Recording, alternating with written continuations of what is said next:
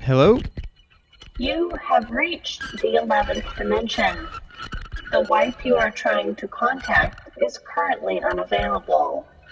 Please try again later. Goodbye. Huh. Well, that's a new one.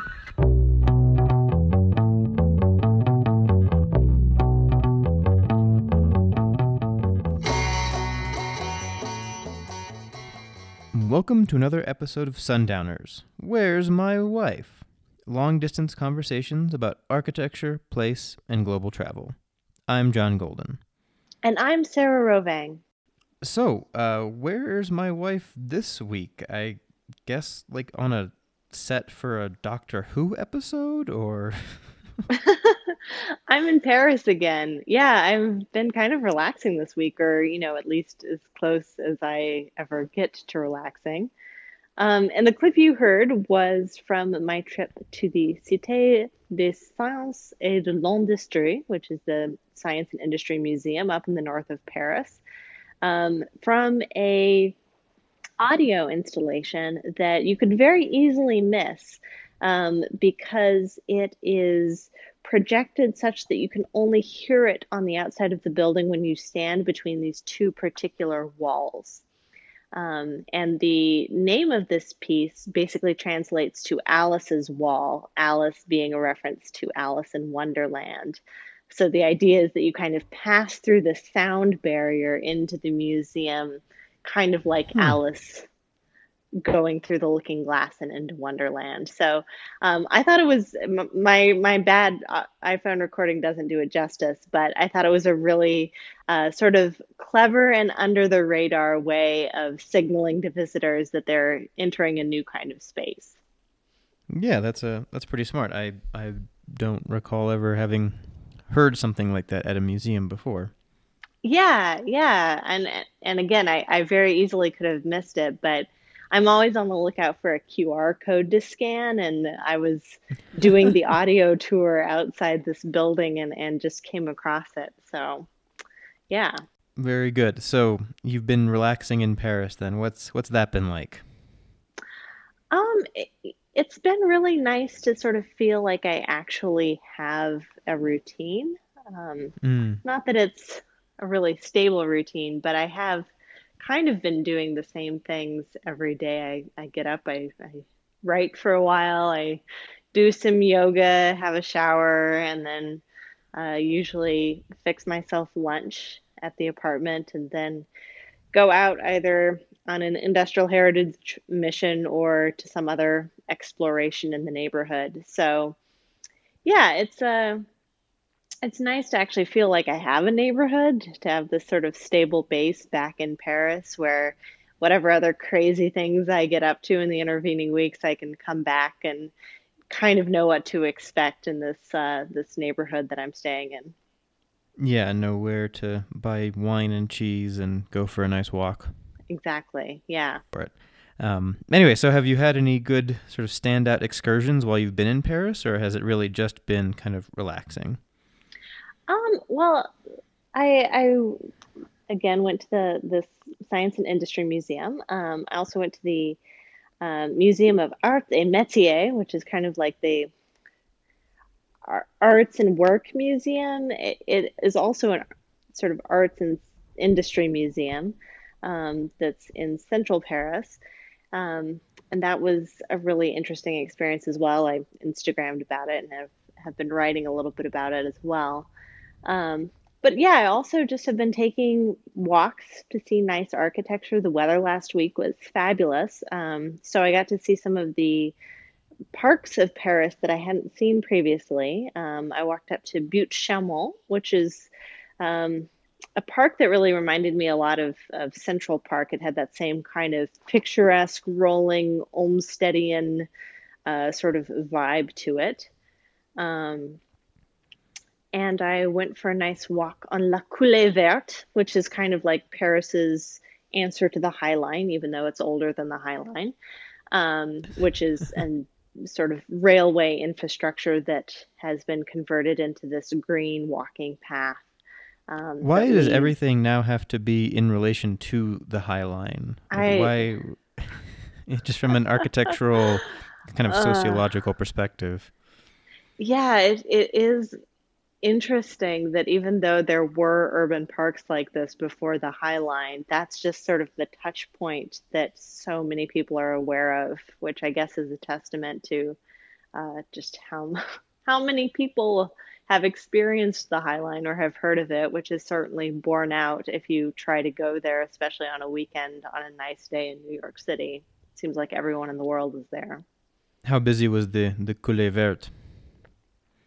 I was out on I think like a Wednesday afternoon, and it was pretty bustling. Definitely a lot of runners and um, yeah, people of all walks of life and all ages who are just kind of out enjoying the fresh air. And I also walked out to Père Lachaise, which is the big famous Parisian cemetery that has a lot of notable figures buried there, like the writer Colette and Oscar Wilde is there. Did Um, you kiss the tombstone or whatever? I did not. There are so many grimy lip prints on the glass that they've had to put up around the tombstone to prevent other people's kisses from degrading the stone. Oh That, yeah, gosh. that was, yeah, What a yeah, fascinating conservation challenge to have to deal I with. know, and it's all done by the family. There's a sign up saying that like, hey, the family is the one paying for all of this, so like, don't do stuff to this monument. But still, there's plenty of lipstick all over the place. Oof. So now that you've gotten sort of a bit of Europe traveling under your belt, I mean, you've been in Europe for over a month now. Overall, like, how is it? How does it compare to our part of the trip? I mean, is there stuff that you're kind of enjoying more or finding harder, or what's it been like? Um, it is kind of like comparing apples and oranges, I would say. The sort of traveling that we were doing, in a lot of ways, even if we were in a really developed country like Japan, did feel kind of like adventure travel. There was always this kind of Mm. element of the unexpected. And there were certainly things that we saw in South Africa and Chile that I think genuinely would count as adventure travel. Doing our crazy road trip through the Atacama Desert, for instance. And in Europe, there's just not that vibe. There Hmm. things are so dense, they're so developed and built up that even if you are traveling out into the countryside around Milan, um, there are still plenty of people around. There's still a lot of infrastructure. You don't get that same totally off the beaten path remote feel when you're going to these sites. So that's been pretty different, I would say. And are you missing that kind of off the beaten path, or is it nice to be in civilization now? Well, both and.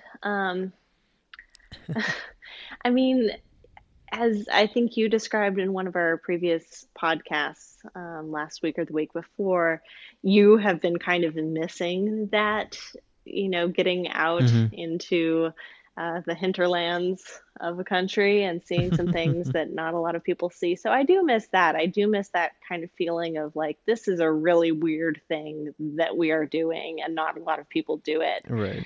Because most of the places I've been going, with a few exceptions, are very well trafficked.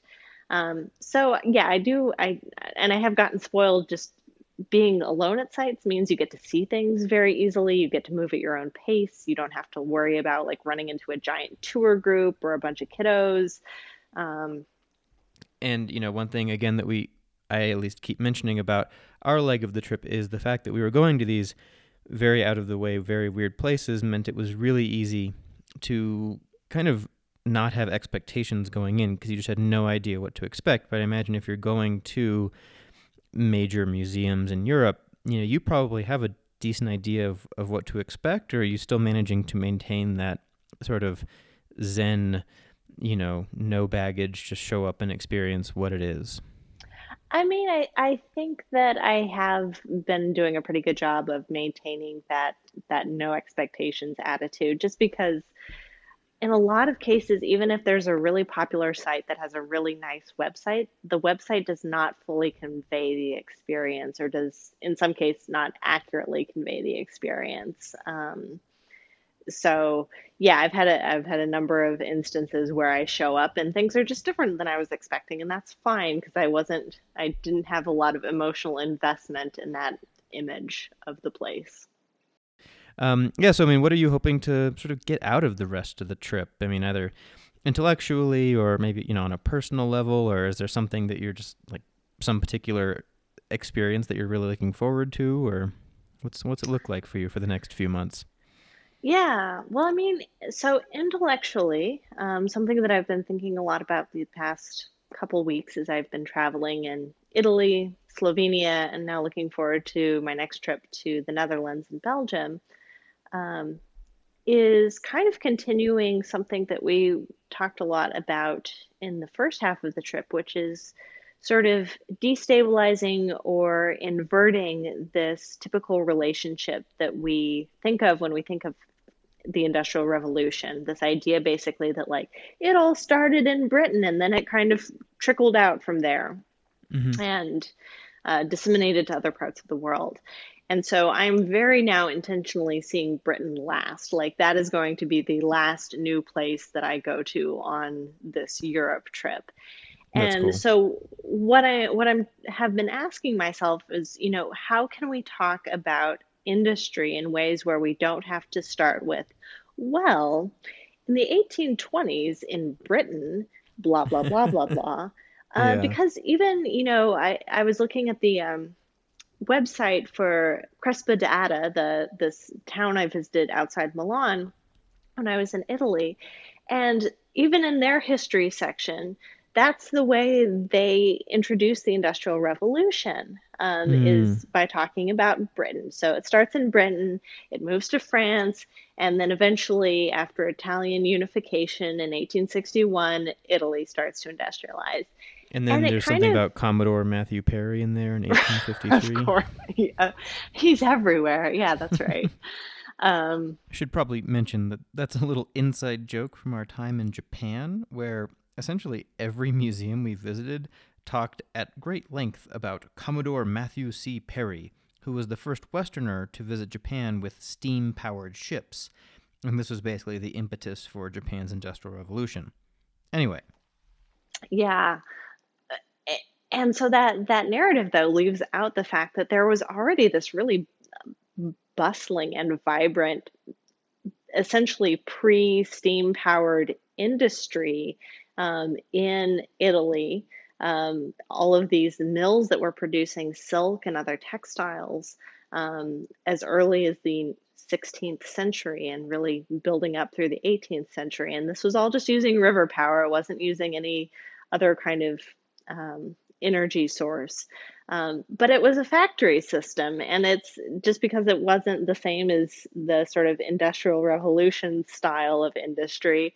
To me, it's still counts as industry. So yeah, the part of this project that I'm engaged in right now, I'm just kind of trying to see industry in different ways and kind of maybe take Britain out of the driver's seat a little bit. So that's one of my intellectual interests. And then personally, I'm still hoping to build confidence and independence and resilience, just kind of being able to roll with the punches and do my own thing, um, do some things that are, if I can find them in Europe, that are off the beaten path, that do require a little bit of extra effort to get to and mm-hmm. feel comfortable and confident doing those things on my own. Got it. And is there anything like that you're just looking forward to from a purely fun perspective? Yeah, so as I write a little bit about in the newsletter this week, I was trying really hard to make this trip out to this Swedish radio station work out, and it just it seems really like it's not going to come together. You know, it's both a time and a money issue in addition to just being logistically really complicated. So now I have 2 days on the um, west coast of Sweden with not a lot to do, and I'm hoping to maybe do some hiking by myself, like take a couple of days off from the industry stuff and just because you know when we were together, we certainly took days off and did nature stuff and hikes, and I would like to do some of that on my own too. Yeah, well, and maybe do, I don't know, Paris Disney or something like that. We'll see. We'll see. I think it's going to be hard to top Tokyo Disney Yeah, Sea. you should rope my parents into Paris Disney though. I think that would just be a fascinating study. Well, I've already roped them into going to a Swiss spa with me, designed by a world famous architect. So we'll see how that goes Oh, first. that's fun. Um, Yeah, well, that's good. And I mean, as you were saying, industrial heritage is just a lot more commonplace around Europe, so it is easier to scale things appropriately to your energy level and kind of determining, yeah, I just want to do something nearby or I'm feeling up to a big adventure, which is good. I mean, I also kind of wonder, so, why okay, there is sort of the historical reasoning behind industrial heritage being very prominent in the UK and in Europe, um, and there is more money there, but it still seems like just on the whole, like it's just a bigger deal there than I would have expected. yeah, I mean, why do you think that is? yeah. Um, Honestly, I think because of the general rise in global tourism, Europe has been a hub of tourist activity for a really long time. And now, with the rise of the middle class in both China and India, um, there is just demand for more things to do. And I think um, Oh, that's so interesting. people are coming to Europe anyway, and there are just places, museums, let's say art museums, that can't support an unlimited number of people going to them. A lot of the museums that you and I went to in 2008 in Paris have now basically gone to exclusively timed tickets because Mm, they just can't handle the crowds. And so I think there is this shift and this awareness that like there are almost the demand outstrips the supply. And so I think the European economy can really support all of these industrial heritage places because many of them, as we've talked about in previous podcasts, tend to be large because they're yeah. industrially sized, so they can handle a lot of foot traffic. Mm-hmm. Um, and so, yeah, you get these larger scale places that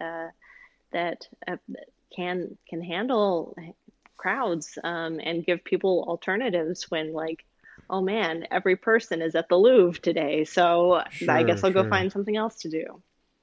And so you have been encountering a very diverse array of tourists, from around the world at these different places. Yeah, I mean, as I was describing last week in Slovenia, the fact that more than half of the people on my English language tour of the Mercury mine were from Malaysia. I mean, like Mm-hmm. that's kind of interesting, right? Yeah, absolutely. And um, one could maybe hope that because there is such a demand, there's also experimentation, and there's also a diversity of different industrial heritage things, and some of them succeed, maybe some of them don't as much, but there could be a lot of growth and a lot of kind of innovation in the industrial heritage sector to fulfill this demand. Are you seeing that at all, or? I am seeing that. Yeah. Um, I definitely feel like sort of interpretive and curatorial approaches have been a lot more experimental and avant-garde in Europe than in other Mm, places that we've traveled. There does seem to be this willingness to see what audiences respond to and um, you know reciprocally respond back to that. So well, that's great, and maybe down the road, some of these new approaches and techniques can then be sort of exported to other parts of the world, much like industry was exported back in the 1800s. Oh my What? gosh. Time is a circle. That's right. Anyway, well, Well, it is getting to be my dinner time here in Paris. So why don't we wrap up with our good look, not a good look segment? John, why don't you start with your good look for the week? well, this is going to be some blatant pandering to the audience here, or specifically two members of the audience. But my good look for the week is gifts for pets. So this is a shout out to Dean and Patty Rovang, who have been dutifully sending me back with gifts for Nessa and Pluto every time I go see the Rovangs in Albuquerque. And I think on the whole the ratio of enjoyment to cost in buying a $2 squeaky toy at the checkout line at Petco or Home Goods or whatever, it's pretty high because, man, the dogs really do it's just so much fun. And it's nice that, when other people can give you gifts that aren't for you but still make you really happy. I think that's kind of a good look. So gifts for pets or gifts for, I don't know, I guess for people who have little kids, that kind of stuff. It's a nice That's way right. to do gifting. So what about you, Sarah? What's your good look? So I'm gonna do my good look but bad look back to back, Mm. um, Got it. because they are related. Um, so I would say that my good look is this is in a totally different trajectory than your good look. My good look is Japanese cemeteries. Okay. Um, I didn't appreciate how tasteful and aesthetically pleasing, and just really understated Japanese cemeteries were until I went to Père Lachaise this week, Mm. and was reminded that people do really weird things to commemorate themselves, architecturally and artistically speaking. And some of them are in pretty poor taste. Mm. So that's my corresponding not a good look is building yourself a weird giant monument when you die. Yeah. It's just generally like not a good look. Like go for the rectangular granite prism that typifies a Japanese tombstone. That's a good look. Yeah, I mean, unless you're gonna do like, the Taj Mahal, you know, Yes, yeah. then If okay, if okay, maybe if that's you are going to build an architectural masterpiece that will last thousands of years and will draw global tourism, I mean, go for it. yeah, but otherwise maybe just stick to the Yeah. simple. Very good. Okay, what's your not a good look, John? I guess for me it's more not a good sound, but I I've really developed an antagonistic relationship with the smoke alarms in my parents' house. We also the fireplace up here is doesn't draw well all the time, and so occasionally the house does get a little smoky, and the smoke alarms are just they're awful things. I mean, it's like that Yeah.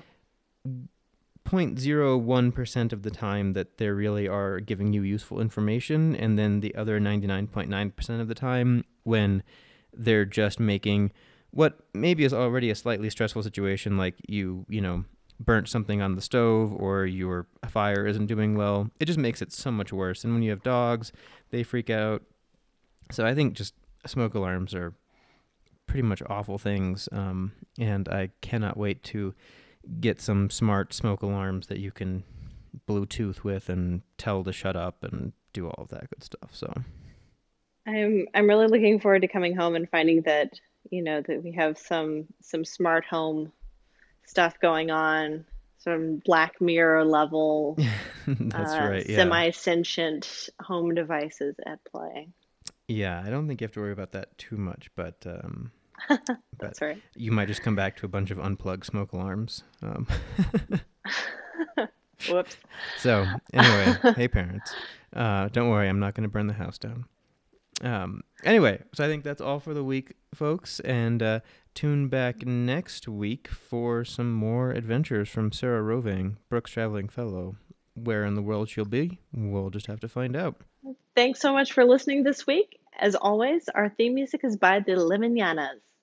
Happy trails, listeners.